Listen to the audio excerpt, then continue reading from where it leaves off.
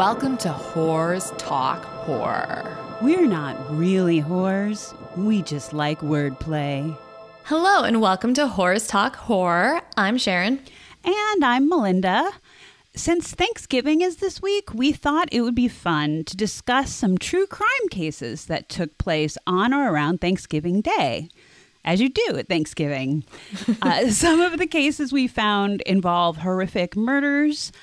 There are also a couple of cold cases, one with a possible connection to Robert Durst. And then finally, we have a story that only mentions Thanksgiving, but it's just so fucking weird that honestly, Sharon had to talk about it. Seriously, she won't even tell me what it's about. I'm very excited. But these stories were all new to us, and hopefully they will be new to you as well. I personally dislike this holiday so much. I would probably put this at the top of my list for least favorite holiday. I mean, for one, I'm vegan. So, there's the whole mass turkey slaughter. And then also the very term Thanksgiving is pretty ironic and also pretty disgraceful considering the actual origin of the word came from Massachusetts Bay Colony Governor John Winthrop, who proclaimed a, quote, Thanksgiving for the successful massacre of 700 Pequot Indian men, women, and children. So not really much to celebrate or be thankful for, in my opinion. Yeah, we didn't feel that telling a few Thanksgiving true crime stories would taint the holiday too much, really. Am I right? You said taint. I did. Okay, well, let's dig in, shall we? Ha ha ha ha. It's Thanksgiving. Okay. Our first story is the disappearance of Paul Knockle. On November 22nd, 1990, 53-year-old Paul Knockle of Dubuque, Iowa, didn't show up for Thanksgiving dinner with his family, which was unlike him. Knockle, who never married and never had children, lived for spending time with his family. Concerned, family members went to Knockle's house and found his wallet and watch and even his shoes. But Knockle and his car were gone. The next day, the family spotted what they thought was his car, a 1981 red Mercury Zephyr, parked along Route 151 just over the Wisconsin border, which isn't very far away since Dubuque sits on the Mississippi River and Wisconsin is just on the other side. But a few hours later, the car was gone. Relatives reported him missing the following Monday after he failed to show up at his job at the Swiss Colony mail order gift warehouse in Monroe, Wisconsin. That's a mouthful. According to police, Knockle was last seen Friday, November 17th, driving along a highway in Grant County, Wisconsin. Knockle and his car haven't been seen since. However, the exact date of Knockle's official disappearance is unknown. After the disappearance, police scoured the wooded area where family members saw the car. No clues turned up. Since then, police have followed up on dozens of leads, but again, nothing. Investigators believe Knockle may have wound up in the Mississippi River either by accident or as a suicide or homicide, but that's just a theory. Family members believe he may have been abducted at his home and murdered. Knockle's nephew, Dennis Noel, said, quote, I think he was murdered, yes. I would have to say that was what happened. There was no accident involved, unquote. Family members say that would explain why Knockle's shoes and wallet, things he had with him every day, were left behind. Noel went on to say, quote, yeah, he definitely knew something was happening.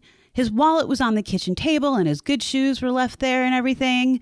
We didn't even know what he had on for shoes when he left, but apparently he knew something bad was coming down, unquote. The question is, why? Knockle was a simple man. He went to work every day. He didn't go out much. Family members say he had a learning disability, but he would never just take off. Police say he didn't appear to have any enemies or be involved in anything he shouldn't have been. Dubuque Police Lieutenant Scott Baxter said, quote, everybody we talked to, our investigation, just the totality of the investigation, there's nothing to indicate this individual led a seedy lifestyle. He didn't have any drug or alcohol problems. He didn't drink much at all. Baxter continues, the river does create a different kind of spin on our community. Strong currents. And generally speaking, we usually recover bodies that are disposed of in the river. Not all the time. And depending on the circumstances, if the body is contained in a vehicle, that creates another challenge to us as well, unquote. So, in other words, a body in a car won't always come to the surface. Police plan to follow up on any leads, but admit that they are no closer to solving this case today than they were 30 years ago. The family wants answers, and they want to give Knockle a proper burial if he is dead. They say that a simple man, a good man, who never hurt anyone, deserves that. Knockle's nephew, Tim Westmeyer, says, quote, yes, it would be good to give him peace. It would give us all peace, too, unquote. If you have any information about Paul Knockle's unsolved disappearance, please contact the Dubuque Police Department at 563-589-4410. We'll also include the number in our episode description as well. So Sharon, what are your thoughts? I think these cases are, they're heartbreaking because the family never has any answers. And sometimes I just think it's easier to know, like, okay, my loved one is dead. At least you have some closure there. Right. When I was, because I'm going to be talking about another disappearance cold case next. And so I was looking to see how many people actually just kind of vanish off the face of the earth and are never heard from again. And the research I did showed that there's about 90,000 missing person cases in the U.S. every year. But by, within a year of those people going missing, only about 2,000 to 3,000 of those cases are unresolved. So that's a huge number. Like, what happened? And this person seemed so like, who would want to harm him? And it didn't seem like robbery was the intent, since his wallet was still there, and did they say his watch was still there as well? And his shoes. And also the fact that his car vanished as well. That's weird. Also, just FYI, I keep my Find My iPhone on all the time with my phone, and you can find friends with that app. So if I ever go missing, please do try and look for me with that. That's one way to, just saying. Right. We have the phone locator turned on our phones as well in case that ever happens. But because that's a staggering number, like only 2,000 to 3,000 cases. Only 2 to 3, or it's a staggering number because there's still 2,000 to 3,000. Yeah, that. Sorry. Words are not coming to me easily today, but yeah, it's staggering that there's that many unsolved missing person cases. And yeah, what happened? Where did he go? It's just so bizarre. And the car obviously could have been sold for scrap or parts. I don't know if 30 years ago they were really paying much attention, and maybe they have to write the VIN number down somewhere if someone like brings a car to a junkyard or starts selling it for parts. I have no idea. Yeah. If somebody really knows what they're doing, I'm sure back then they could sell stuff easily for parts, just break the car down, and then it wouldn't be very traceable. I didn't even think about that.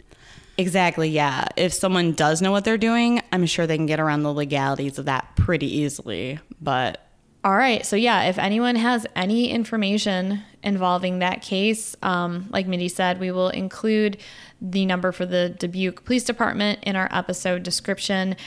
So I'm going to be talking about the disappearance of Karen Mitchell. Karen Marie Mitchell disappeared from Eureka, California on November 25th, just 2 days before Thanksgiving in 1997, and just before her 17th birthday. A little bit about Karen. She had a strong independent streak. Her particular obsession was the environment. She was the kind of girl who owned a worm farm and was evangelical about composting. She didn't care about clothes and rarely wore makeup. Her uniform was jeans and a t-shirt and occasionally a hemp necklace. She liked the Smashing Pumpkins and REM. These qualities were not unusual in anyone who grew up in the grungy alternative 1990s.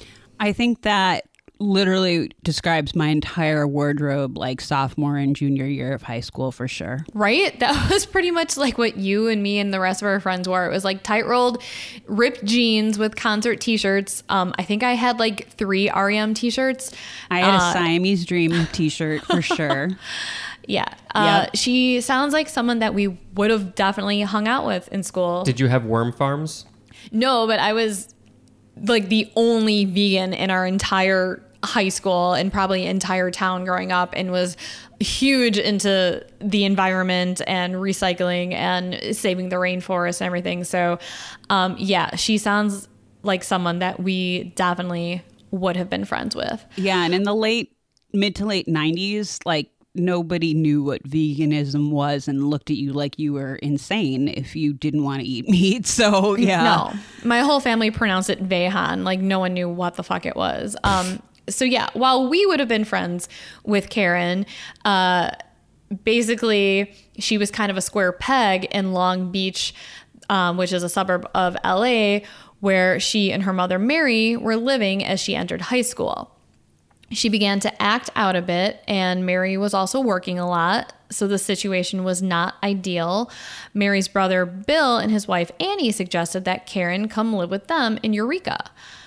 The house they had was about a 10-minute drive from Eureka proper, down several country roads enveloped by leafy ferns and trees. It was the perfect setting for a budding environmentalist. Karen settled in well with them. She was a good student. She had friends and was very well liked. On the morning of November 25th, 1997, Karen chatted with her mom on the phone about college financial aid applications. It was a Tuesday, but Karen was off school that week for Thanksgiving break. She still had to get to her job at a daycare in town, though. So she rode into Eureka with her aunt and hung out at the shoe store that her aunt owned for a little while before setting off on foot to the daycare. She walked north on a street that in Eureka is sometimes referred to as Broadway, but which really is just a stretch of US 101 that runs through the town. She never made it to her job. A witness claims he saw Karen get into a blue sedan driven by an older white man shortly after leaving the mall where her aunt worked. This man has never been identified, though 2 high-profile suspects were examined in connection with the case. The first was convicted murderer Wayne Adam Ford, who fit the witness's description of Karen's kidnapper. But though he confessed to several murders, Ford denied any involvement in Karen's case. Police were never able to tie him to the crime. The second suspect was Robert Durst, subject of the HBO documentary The Jinx. Durst appears to have visited Karen's aunt's shoe store several times and was in Eureka the day that Karen disappeared. But like Ford, police had been unable to definitively link Durst to the crime.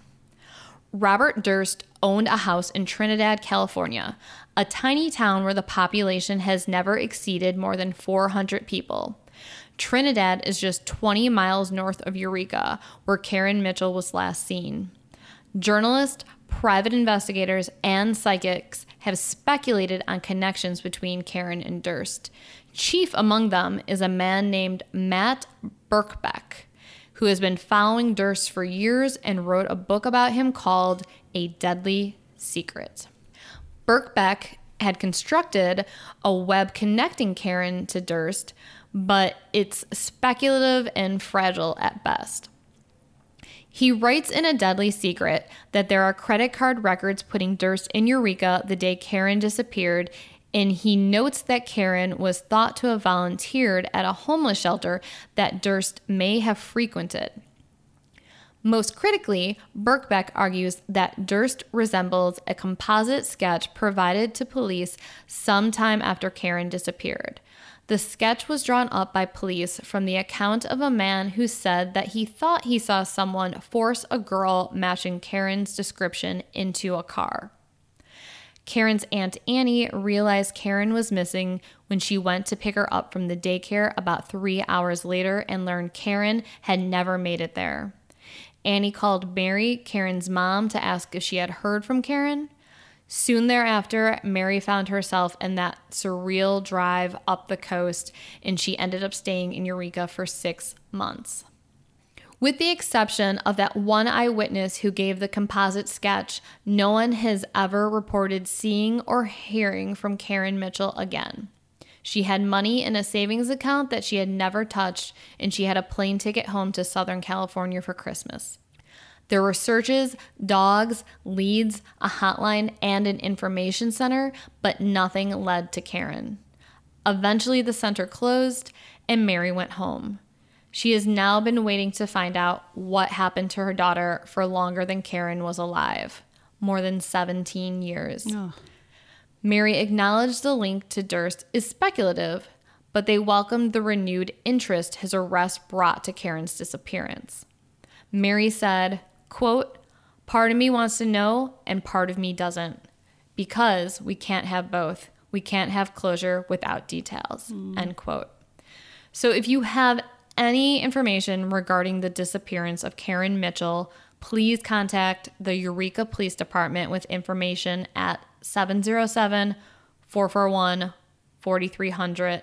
We will also include this number in our episode description. Dude, all of that fits Durst's MO. Like, we don't even know how many people he's killed, and that, sorry, not to like jump to conclusions and be judgy, but I'm listening to you and I'm like, he totally did this. FYI, for anyone who is interested in Robert Durst, or Bobby as he calls himself sometimes, maybe just because you saw The Jinx on HBO, or maybe you've been following his exploits for years, the book A Deadly Secret is absolutely a must read if you have not read it already. It's so interesting and enthralling and goes so in depth. Also, Mr. Birkbeck, should you hear this and feel like chatting with us about Robert Durst, you have an open invitation to come on our show. Please email us at horsetalkhorror@gmail.com. But in all seriousness, it's a terrifying, fascinating read about a psychotic mind. So I would definitely check that book out. Mindy, do you know if the description of the car matched the type of car that Durst owned at that time? You know, I was going to check that and I completely forgot to do that because I haven't read that book in a while, but I think it does. But I was going to fact check probably after we're done recording this.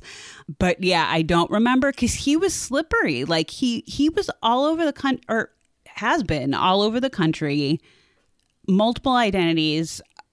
I suppose he could drive, but I didn't even think about him driving because he's always like walking places or being seen in pictures in the back of squad cars.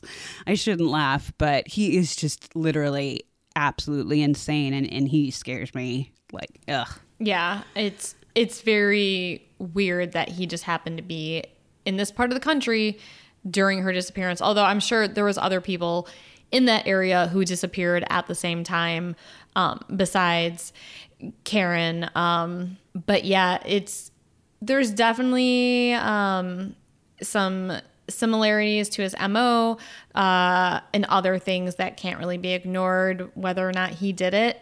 I mean, yeah, and that's what's messed up is that for everything that he's not really officially admitted to doing, but that he's like 99.9% like we're sure he did some of the crimes that he's done, he gets he just gets under the radar and gets away with it every time, and it's insane, and it's always some insane situation too, like in Florida where he like dismembered his neighbor because they got in a fight. Like, wasn't that Texas or Texas? It was South. Yeah, thank you. But what the fuck? Like, I'm speechless when it comes to him. Plus, he did say, well, I killed them all, I guess, in that last audio clip in the Jinx. Spoiler alert for those who have now watched the Oh, Jinx. I think the statute of limitations on that is passed. That's only like 2015 that came out. That hasn't been that long. I honestly just watched it like 2 years ago. So Yeah, I know. I couldn't believe you hadn't seen it before. yeah, there's too much to watch out there. There is. And then I remember being like, call me as soon as you're done with it. I know.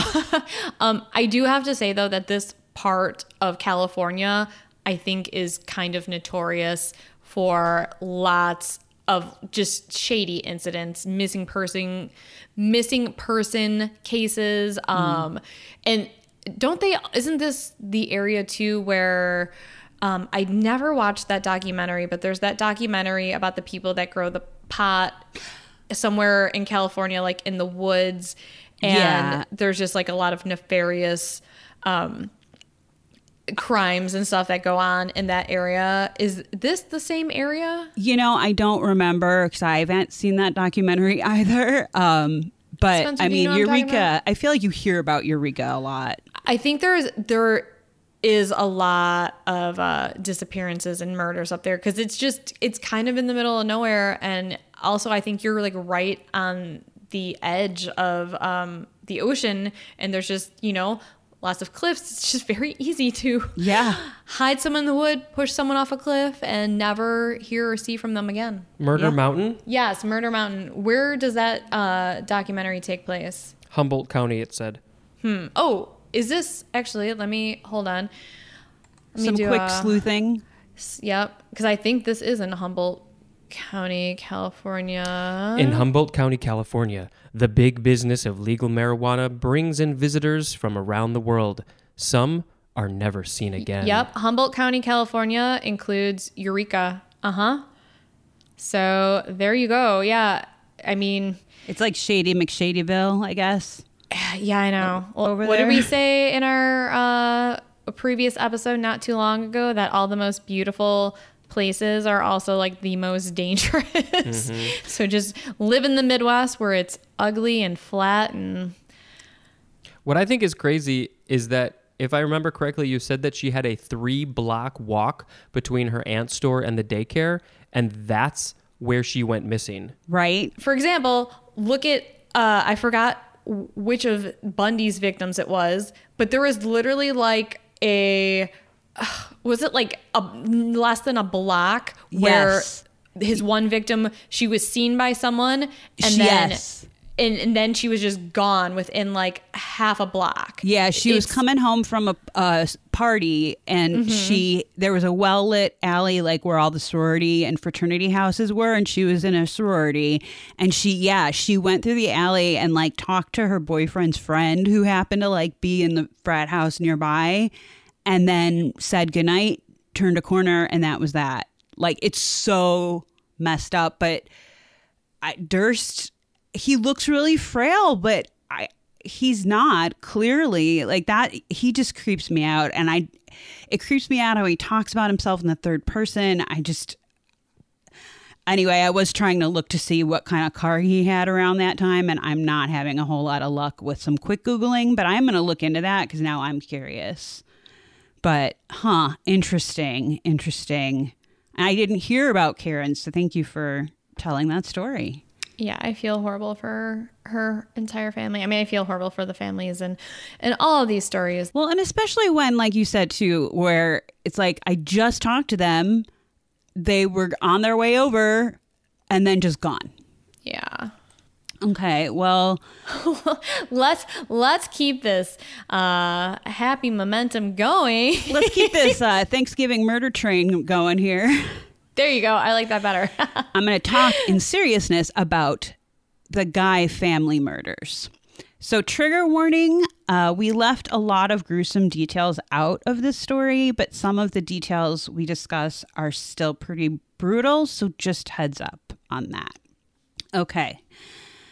Thanksgiving Day started off well for the Guy family in 2016.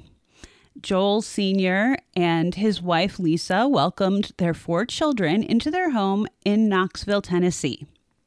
They had 3 daughters and also a 28-year-old son Joel Michael Jr., who had traveled from Baton Rouge, Louisiana.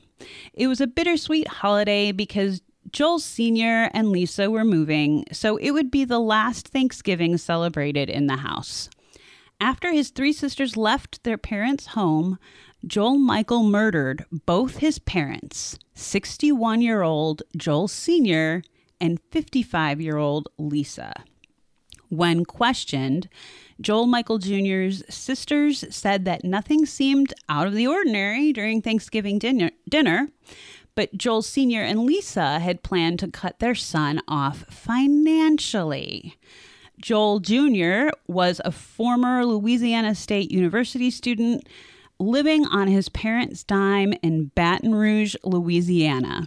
At 28 years old, he had never held a job and had spent the past decade as a college student. Oh boy. Joel Michael's sister, Angela, testified that her mom, who had spent most of her life as a homemaker, only worked to give her paycheck to her son. And that is a very sad sentence to read. Whew. Joel Sr. and his wife Lisa had said it was time for Joel Michael to stand on his own 2 feet. Joel Sr. wanted to retire from his job as an engineering designer, and with his retirement would come a move to a new house and an end to the cash flow for their son. The motive for the horrific crimes? Michael was to receive $500,000 from their life insurance policy if both of his parents were found to be dead or missing. Is it worth it for that amount of money? I don't know. Gosh, it's horrifying. Anyway, I'm going to stop editorializing. Michael stabbed his... Oh, trigger warning for violence, guys. Michael stabbed his father 42 times and his mother 31 times. He then dismembered the bodies and tried to dissolve their remains. The rest of his plan involved cleaning up the crime scene and burning down the house, as well as framing his father for committing the crime, which I would have liked to have seen how that would have worked out. Right?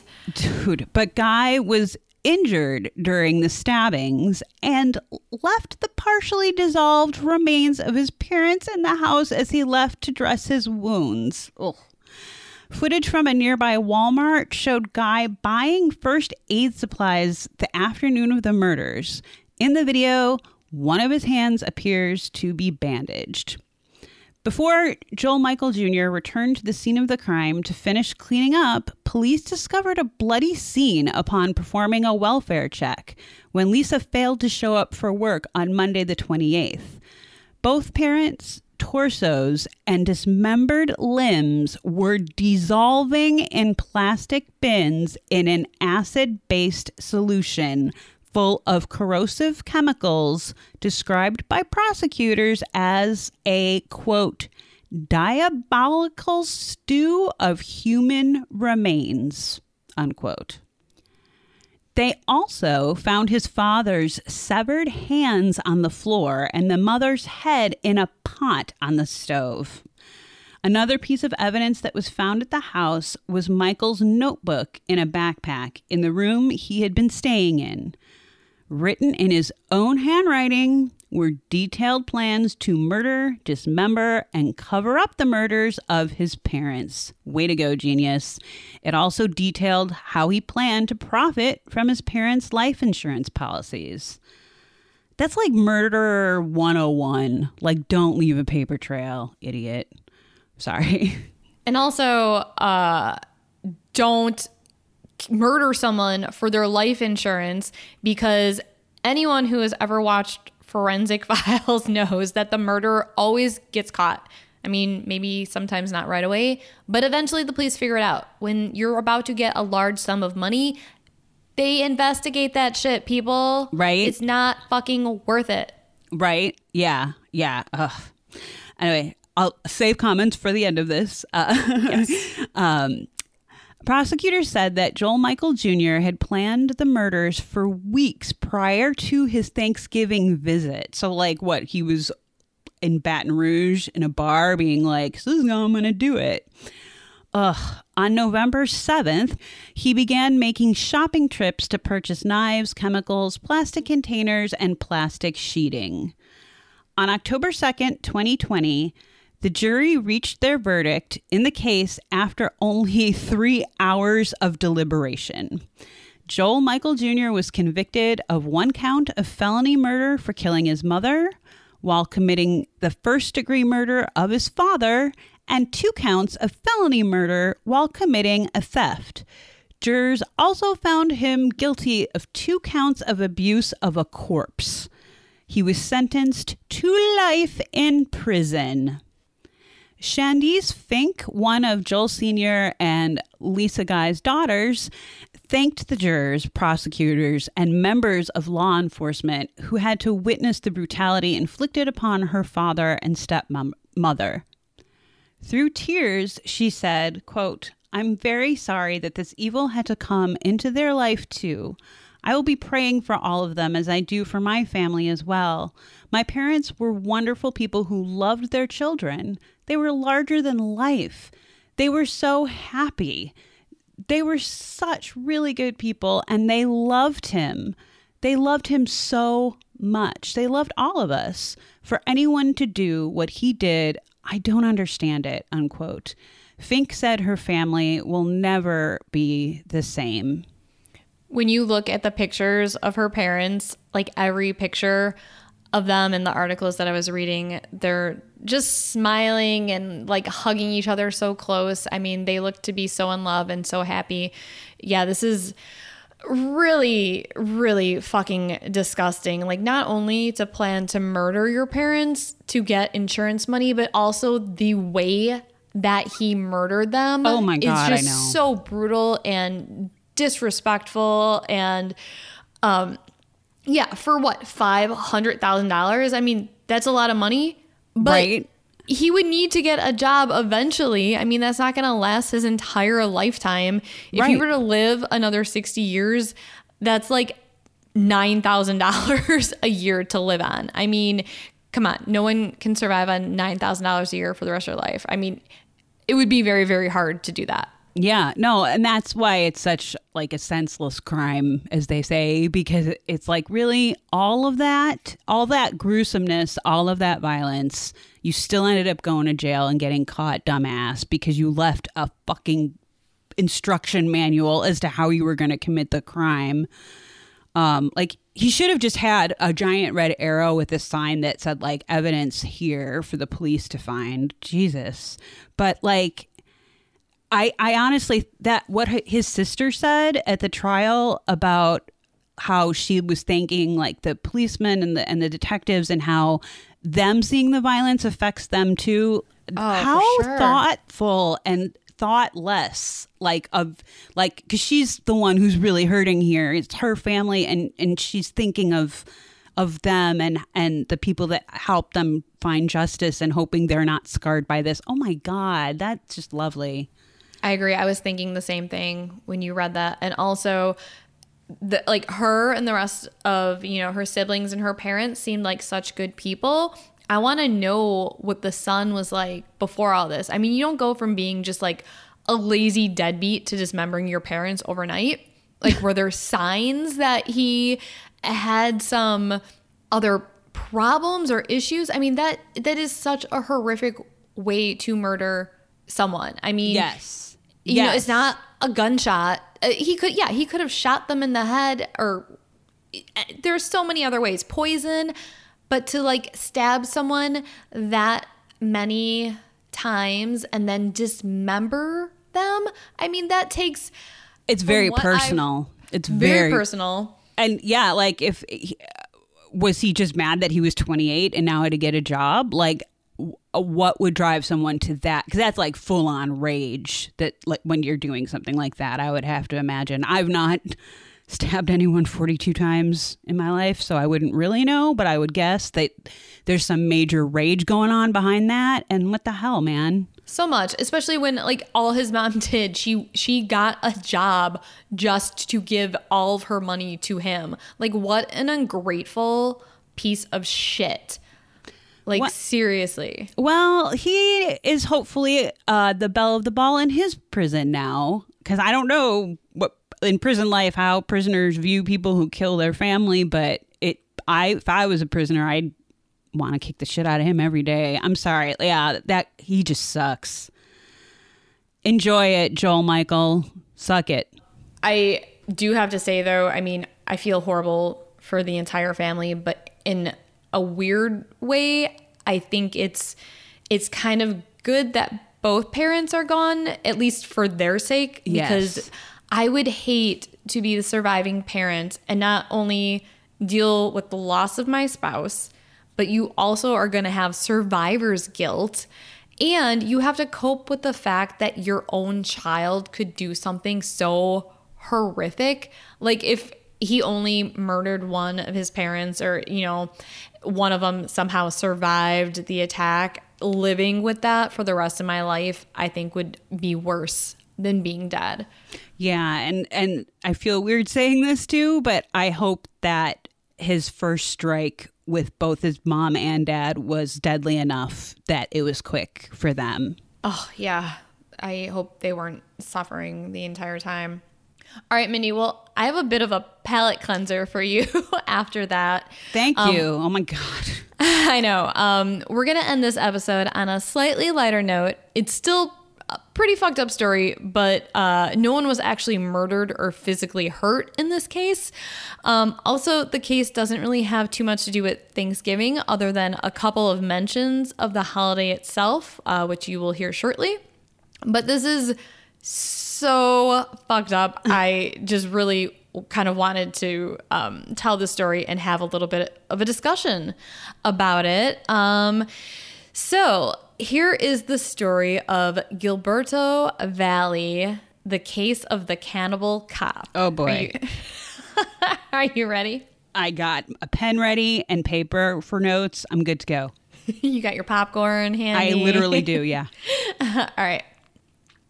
Former NYPD officer Gilberto Valle seemed to have it all on the surface. A beautiful wife, a new baby, a solid educational background, and the start of a steady career within the New York Police Department. But underneath the surface of the devoted family man, however, lied some very dark fantasies. Valle's wife, who he met on OkCupid, discovered some disturbing things on his computer. She thought he was cheating on her, so she installed spyware on his computer and discovered that for 2 years, Valle was visiting internet fetish chat rooms, in particular, a Russian website called darkfetishnet.com. Spencer, are you familiar with that site? I was just going to make a joke like, can you excuse me for a second? No, I got to go clear my browser history. Yeah. I was also going to say that is a super redundant URL, but I'm going to put my work brain to sleep right now and listen to the story. unless it's like fish nets, but it's fetish nets. I don't know. Yeah. All right. In this private members only site, he would describe his fantasies to kidnap women, put them in suitcases, torture, rape, kill, and eat them. My neighbors right now are probably like, can hear me through the walls like, what the fuck We is need to going on over move there? like pronto. Right. These fantasies Sharon, you ordered those suitcases, right? Well Yes. played, Spencer. Well played. They should be arriving from Amazon Monday-ish. From darkfetishsuitcases.com.net. Anyway, go on. We can actually joke about this case a lot. Okay, cool. Because like I said, no one actually gets hurt. All right. So these fantasies included his own wife and her friends. In one chat room, he boasted he was going to have, quote, girl meat for Thanksgiving. Wait, this brings back memories of Microwave Massacre. Oh. Yes. I thought about the movie Microwave Massacre a lot while I was reading this. So Valle's screen name on this site, Mindy, do you want to take a guess what his screen name was? Probably Girl Meat Hunter. Shut up! Did you look at my document? Just right now I have it, but I'm not reading ahead. Okay, because yes, his nickname is Girl Meat Hunter. That is literally what his nickname. Are you sure you didn't see that? I'm not. I swear to God, I've not read further at all. I've just been like following as you've been reading. Okay. I promise. I promise. Didn't I tell you to shut your goddamn screen? Shut it. Shut it. I don't right. want you to see any of this stuff. Okay, I'm looking away. All right. I think Mindy cheated on that. But yes, She totally did. Valley's screen name was Girl Meat Hunter. And in one of his messages to one of his chat room friends, he wrote, quote, "I have longed to butcher and eat female meat." All right. So this is not great publicity for OkCupid. I was gonna say, is that site still up? Because they might not be for much longer after people hear this.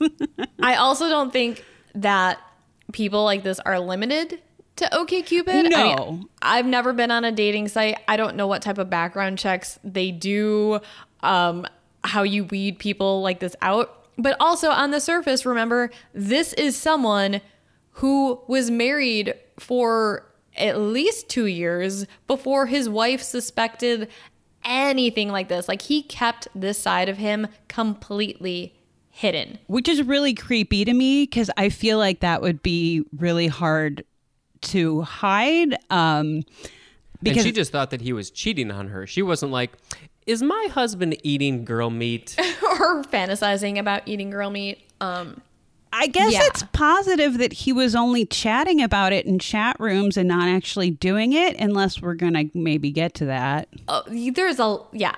All There's right, a I'll lot shut more. up. All right, so other messages found on his computer included plans to kidnap not only his wife, but her friends, put them in suitcases, rape them in front of each other, and then kill and eat them. Jesus. In Valley's memoir titled, are you ready for this one?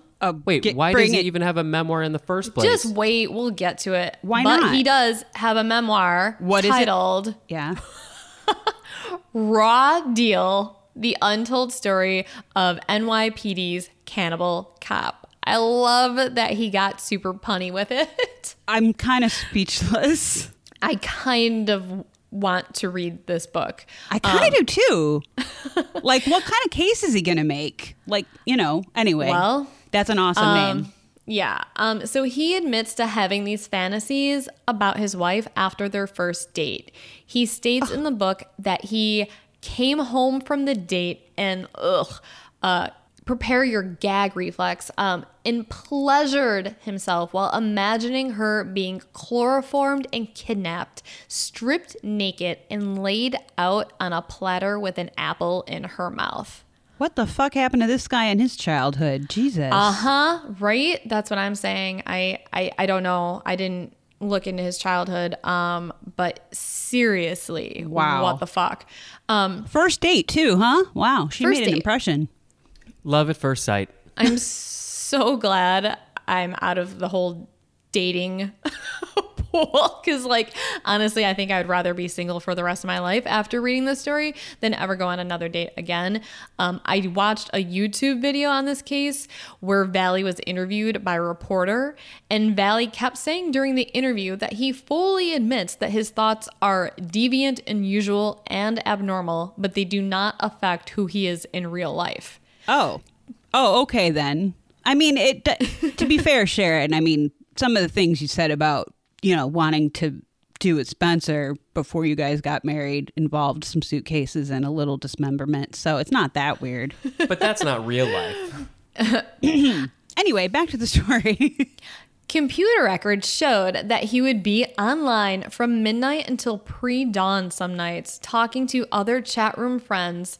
Some of his friends included a librarian from New York City, a nurse from England, a mechanic from New Jersey, and a butcher from Pakistan.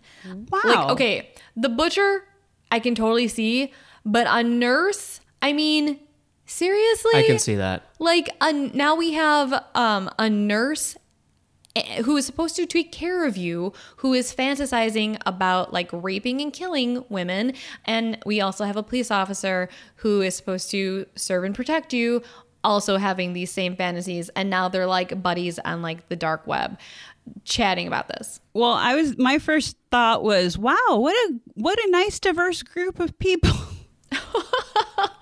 I mean, that's all the more terrifying because it could literally be anyone having these fantasies and having this like secret double life. Yep. He would look at photos of women appearing to be bound and eaten.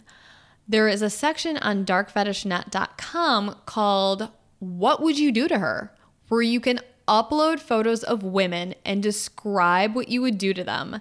Valley uploaded hundreds of photos of women to this page, including women that he knew, and copied and pasted their photos straight from his Facebook page. Wow. I know. If I find out you guys did that as a joke for this episode, I'm going to be really pissed. Well, how do you think Sharon found out about that one section of the page? I mean, now that you just planted the seed, Mindy, that would be kind of funny. So some of the women included a 27-year-old prosecuting attorney and college classmate of Valley's named Kimberly, where he describes tying her up to a pulley device in his basement, trussing her up like a turkey, and cooking her alive. Another person he wrote about is friends with his wife, where he discusses plans to kidnap and sell her to the mechanic in New Jersey for $5,000. And the mechanic wrote back, "Can we do it for $4,000?" I'm sorry. Oh my God. Right? I mean, I think I would be a little upset if I was only worth $4,000. Well, you know, times are tight probably. He only had $4,000 to spare. I think I'm pretty tasty. I mean, I will also say that, as Sharon and Spencer know, I once worked for a large media corporation that will remain unnamed, but we had an online customer service department, and I know that those chat rooms and stuff like that are not cheap a lot of times. So he's spending a lot of money on thinking about a lot of weird shit. His poor wife. there is also an 18-year-old high school girl who attends his high school alma mater, in which Valley describes her as, quote, the most desirable piece of meat I've ever met. All right, that's really disgusting. The interviewer at one point said, "Gil, this isn't normal for a cop?" To which Gil replied, quote, would it matter if I were a plumber?" All right. First of all, I love that was his response. Also, yes, it would matter if you're a plumber. It literally matters no matter who you are, because this shit, I mean, I know people have fantasies about rape. Sure. And, you know, that to me, I don't think is super weird. It gets really weird because men and women both have those fantasies. Obviously, hopefully, you never act out on them. Right. It's just a role-playing thing. But when you start fantasizing about like kidnapping and torturing and killing and eating someone, like that to me just crosses like a whole other line. And uploading pictures of people that you know to a website called What Would You Do to Her? That's, oh my God, that is fucking insane. And also, yeah, he's a cop, so it makes it more horrifying. Like I said, you're supposed to serve and protect people and keep them safe from people who want to like rape and murder and kill and eat people. But also, yeah, it would be horrible if it was a plumber too, because you have a plumber come into your house, and like having someone come into your house, especially if you're a woman who lives alone. Yep. And they're having these like sick, dark, twisted fantasies. Like, who knows how close some of these people are to actually acting on these fantasies.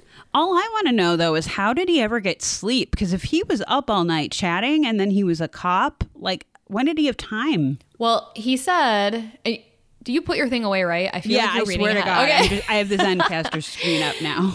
Because the very next thing I was going to mention, so after, you know, he made his plumber comment, he went on to say, people don't choose the things they're aroused by. People have their things. They don't choose them. The interviewer... Sorry, what interviewer was this? I I don't know. It was just some Just like after he got caught, somebody was interviewing him. Oh yeah. It was just Okay. So in the interview, he said that he would come home from work wound up and he couldn't go to sleep right away. So he would go unwind in these chat rooms. And the interviewer is like, quote, why didn't you watch a movie or sports? End quote. To which Valley responded, quote, yeah, I did that some nights too. I didn't do this every night, end quote. Yeah, you know, sometimes he would watch sports on the Hunting Channel, I'm sure, followed by, you know, maybe some shows on the Food Network. And then he would watch movies like I Spit on Your Grave. You know, he's very well-rounded. It's not all about kidnapping and raping and cooking women. And getting a boner from it. Yeah, Right. totally. Variety. So obviously concerned by what she found on her husband's computer, Valley's wife packed up her and her baby and went to her parents' house. Nice. According to Valley, she wanted to work things out, but then had a change of heart and went to the FBI. Good for her. Yeah. About a month after his wife left, 6 FBI agents came knocking on Valley's door. He was being watched by the feds.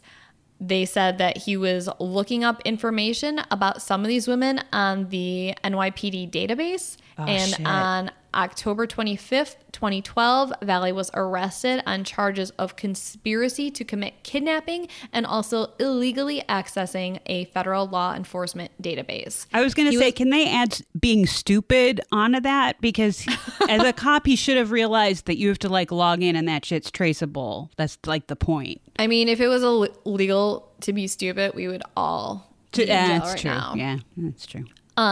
He was also, unsurprisingly, fired from his job as a New York police officer. I wonder if that's why he became a cop, so he would have access to this stuff. Oh, yeah. Good point. But also, could you're be right. onto something. Very stupid. And you'll see later, he admits to how stupid he is. Oh, good. If convicted, Valley faced a maximum of life in prison for the conspiracy charge and a maximum of 5 years in federal prison for accessing the Federal National Crime Information Center without the correct authorization. There was also the question of, since he never acted on these fantasies, then was it even legal to put Valley in prison for merely discussing committing these hypothetical crimes? Valley's wife would testify against him at the trial, along with filing for divorce. Good for you. Right. Other women, including friends of Valley and his wife, would also testify against him, describing to the jury the brutal ways in which Valley discussed kidnapping and eating them in his chat room discussions. There was also a document recovered from his computer that was titled, quote, "Abducting and Cooking Kimberly, a Blueprint," end quote. Oh, my God. I know. This included a target date for doing this, along with materials that he would need to do it. It was very detailed. They showed the list in the YouTube video that I watched. We will put a link to this YouTube video in our episode description if you would like to watch as well. He then went and met Kimberly on the date that he planned to kidnap her. And this is where it gets even weirder. But he only had lunch with her that day and brought along his wife and child with him to the lunch. Valley maintained that he was never planning on acting on the fantasies. His defense team argued that he never bought any of the material that he wrote about in order to commit the kidnapping and cannibalism of his friend, nor did he ever communicate with other people in the chat room outside of the chat room. There were also thousands of other people in the chat room who were writing pretty much the same things as Valley. So how can you convict someone based on their thoughts alone without having actions to back it up? Which is a good point. I mean, that's kind of like we're getting into some 1984 territory, like the thought police, and arresting people for just having fucked up thoughts. Yeah, but you know what, though? If I were, again, taking someone's picture, especially off of Facebook where you don't have their permission to use it, and uploading it to a site that would incite violence against their image, at least, I feel like that should have carried a little heavier weight in his. I mean, he was being charged with possibly life in prison, so I'll just find out what happens. What happened, Sharon? Well, yeah, the jury found him guilty on all charges in 2013. So after serving 21 months in prison, Valley's conviction was overturned by Judge Paul G. Gardeffi of a federal district court, saying that the evidence supported the contention that Valley was merely engaging in fantasy roleplay online. However, the charge for accessing the database stood, but Valley was credited with time served and released.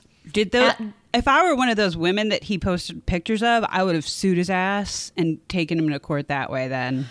Yeah. Oh. I don't know Oh my God. what if that would have stood up in court or what the actual charge of something like that was. I mean, if you post stuff on Facebook or any social media page, I mean, it pretty much says on those sites that anything that you post becomes property of Facebook or Instagram or whatever. Yeah, so, but then he posted them on a different website. yeah, I feel but like it's not technically your property. You Well, gave it except over that to- it was their image, and it was a website that was specifically asking about inflicting harm on the images uploaded.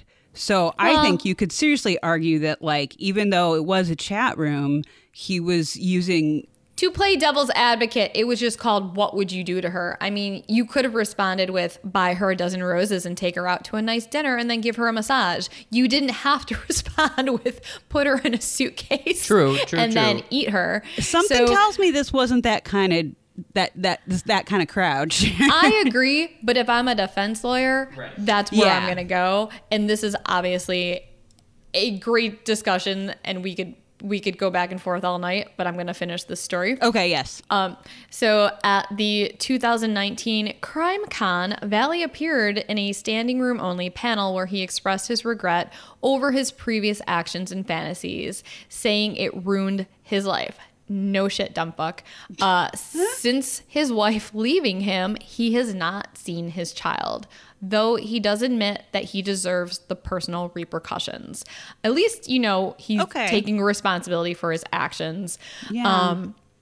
Do you think maybe he was like, this was a giant cry for help? Like the fact that he was so not hiding this at all. He was so obvious. I think he was hiding it very well. If his wife didn't think that he was cheating on her, he probably would have continued to do this for years and years and years. Well, but like being a cop though, I feel like he would know better. Like, don't write down the exact fantasy you have that could possibly like lead you into trouble later, Well, a lot of cops think they're above the law. So that's a very good All point. right. Valley, however, still feels like he did not deserve to be sentenced to life in prison for a fantasy that he never planned on acting upon. Valley said, quote, "I understand people don't like what I did, but the question here is not liking me reason enough to have me in prison for the rest of my life?" End quote. Valley is hoping to rebuild his life and plans on keeping to himself. While the issue of online fantasy and differentiating from the real crimes to the fantasy ones is definitely worth exploring, there is definitely something very disturbing about this case for everyone. At the end of the YouTube video I watched, it did say that he was back online dating. So ladies, if you're interested, smokers need not apply because his biggest turnoff is smokers. That is a hard stop, ladies. That's the one thing. You know what my biggest turnoff is? A guy who wants to kidnap, rape, torture, kill, and eat me. Could you imagine how awkward that first date conversation must be every time he goes out with somebody? Oh my God. I can't. Who would want, unless there's a woman out there who also has this same fetish? I mean, that would be a perfect match. That would be a match made in somewhere.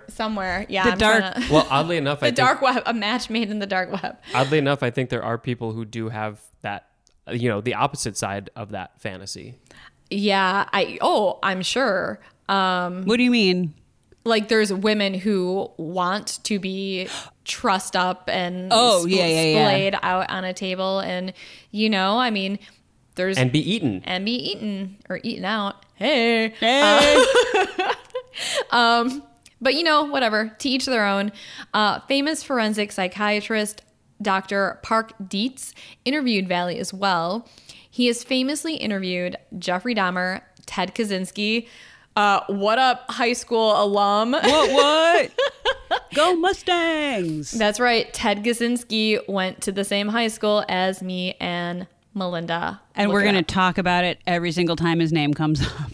we actually should probably talk about it in the future, because we were seniors in high school when we found out that the Unabomber went to our high school, and the next day our high school was swarmed with news cameras, and we even had a friend that showed up for school the next day wearing a hoodie and like those aviator sunglasses. I was just gonna say, and then I drew think a little mustache on his like promptly face. got like sent home or whatever, but it was kind of funny. But his picture like that did make it to the yearbook that year. Anyways, sorry.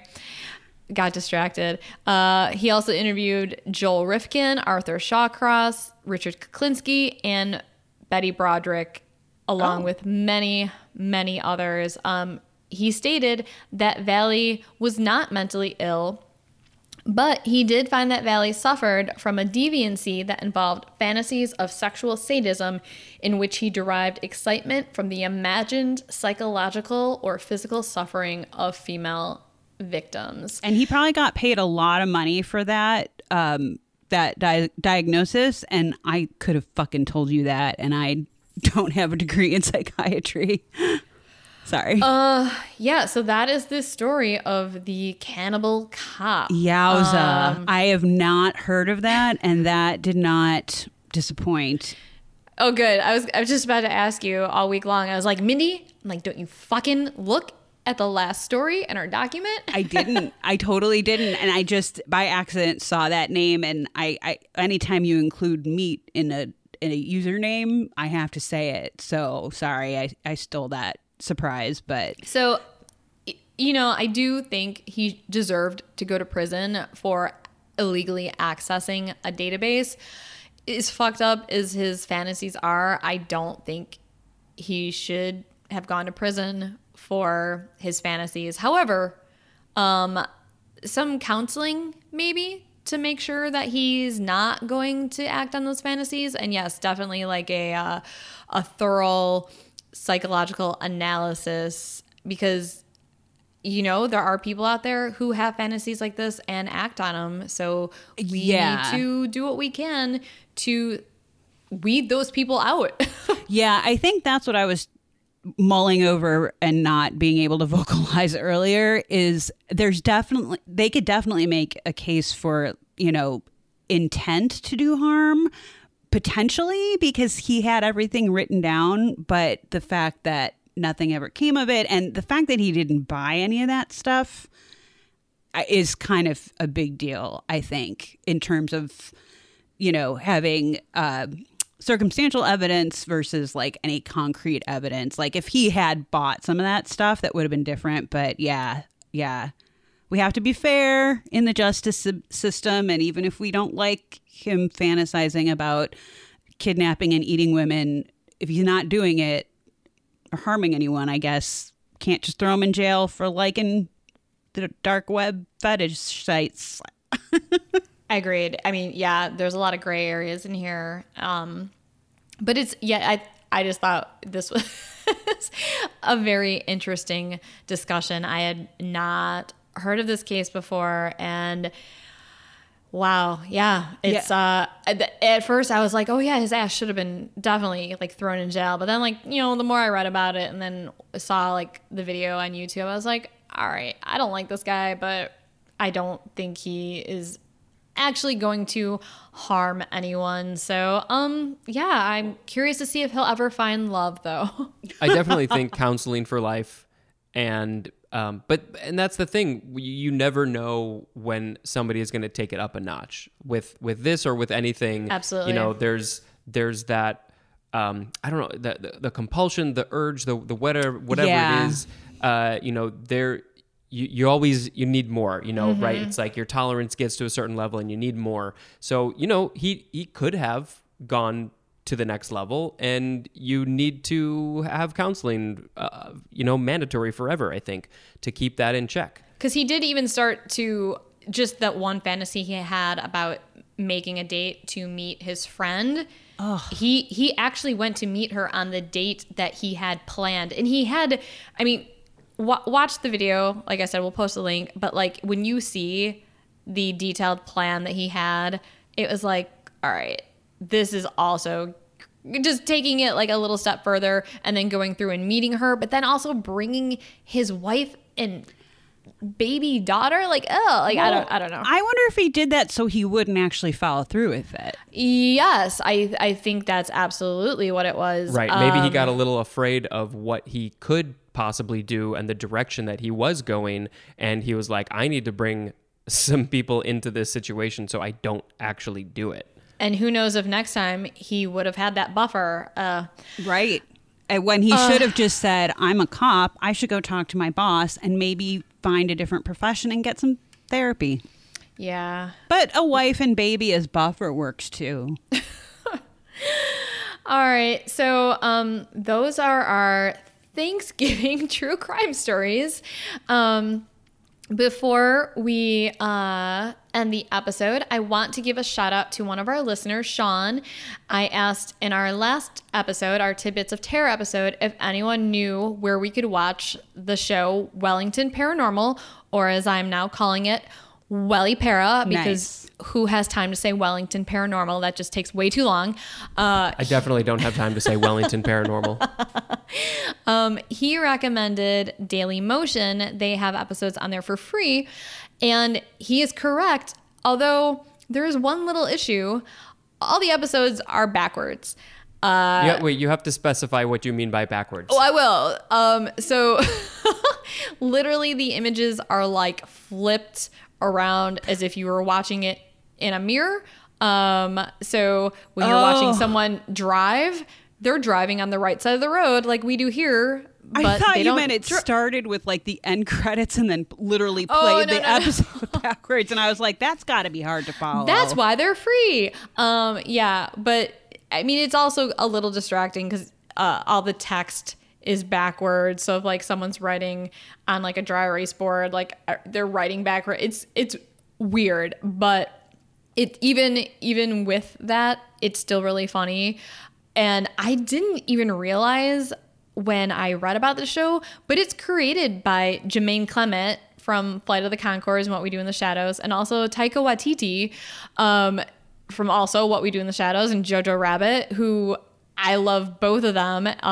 Those guys are slackers, man. Jesus, they don't do anything. They're so amazing, especially They're the worst. Jermaine. I know Mindy and I both have big crushes on him. But yeah, it's kind of like a mix of What We Do in the Shadows mixed with X-Files, mixed with Reno 911. Nice. And I'm going to purchase the DVDs, which then we will also have to purchase a player that will play these DVDs on because the DVDs are... Yeah, I think what I read is that we need a region-free player, like a Blu-ray player, because... you could use the one you have because you can change regions on your Blu-ray players in general, but I don't know if you can on ours because ours is kind of old. What I've been told, though, is you can't constantly do it. Like after you do it once or twice, it makes you like stick with one. I was also going to say the application VLC, like Victor, Lawrence, Charlie. Yeah, I use that. Yeah, that will play any region DVDs or Blu-rays. Yeah, actually, I have a reader here that it probably will work on. But Sharon's been wanting to get a new Blu-ray player anyway because ours is old and kind of crappy. So I think we'll just make sure that we get one that's region-free. And then also another one of our listeners, James, he also recommended that it's on iTunes or Apple, whatever. Yeah. And when I went to look it up, it said that yes, it is here, but it is in the Australian store. So I had to switch the iTunes reader, whatever the thing, into the Australian store. But then when I went to purchase it, then it switched me back to the US store because my account is under the US store because I have a US credit card and all that. And then in which case I couldn't purchase it at that point. Right. So Yeah. It's like, a well-oiled machine, the way iTunes has that worked out. I don't understand why things can't be available like in the international. They I also used to don't be. understand why Jermaine and Taika are making it so hard for us to watch this amazing show, because from what I've seen of it, even backwards in poor quality, it's fucking hilarious. I mean, come on. You gave us Flight of the Conchords. You gave us What We Do in the Shadows. Can you please share this show with the rest of the world? It's probably a studio thing because, Yeah. or a rights thing, because that's what Yeah. happened with Spaced, that other show that I talk about all the time that was created by Simon Pegg, Nick Frost, and Edgar Wright, and Jessica Hines, now she goes by. It was in the UK for a while, and I actually almost bought the overseas version of the DVD because there was no copy available in America. And I think it's probably the same Sean that you were talking about who helped me find places to watch that show online. And then finally they did release it in the States, but they had to like clear a bunch of rights stuff. And it's bullshit is what it is. Just give us the entertainment. That's what I say. is. Oh, well. All right. Joking aside, thank you all for listening to us. Hopefully this episode got you into the holiday spirit. I know it did for me. Also, maybe after hearing these stories, you realize that spending the holidays with your family isn't as bad as you thought. That might, I mean, it could always That's the be takeaway. worse. That's the takeaway from this episode. Yes, it can always be worse, way worse. We may have to do a similar episode for Christmas, I think, or for every holiday, honestly. I'd be down for that. We'll have 4th of July true crime stories, Secretary Day. Oh my God, true that would crime be stories. amazing. Boss's Day. Oh man.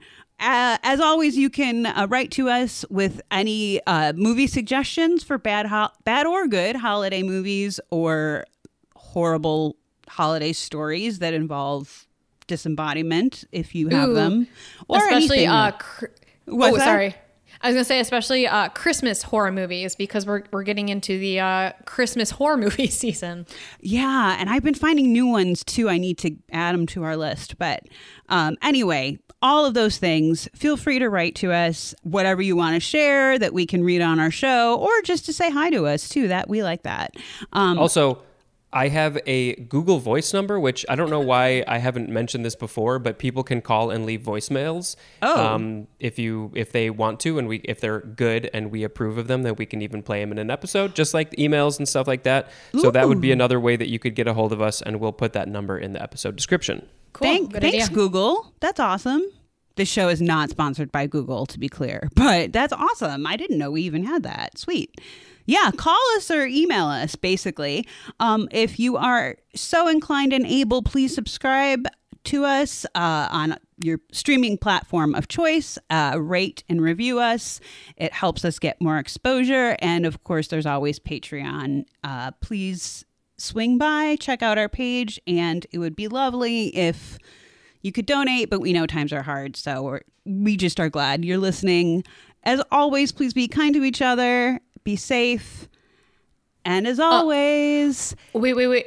Before we do our as always, I should probably mention my references really quickly. Oh, yeah. Oh, sure, yeah. IowaColdCases.org, TrendChaser.com, Reddit. What else do we have here? The Guardian, Grunge.com, Wikipedia, Curo7.com, FilmDaily.com, Odie, and YouTube, and thetech.com. And as always, thanks for getting creepy with us. Spencer just uses the same one anyways. Thanks for getting creepy with us.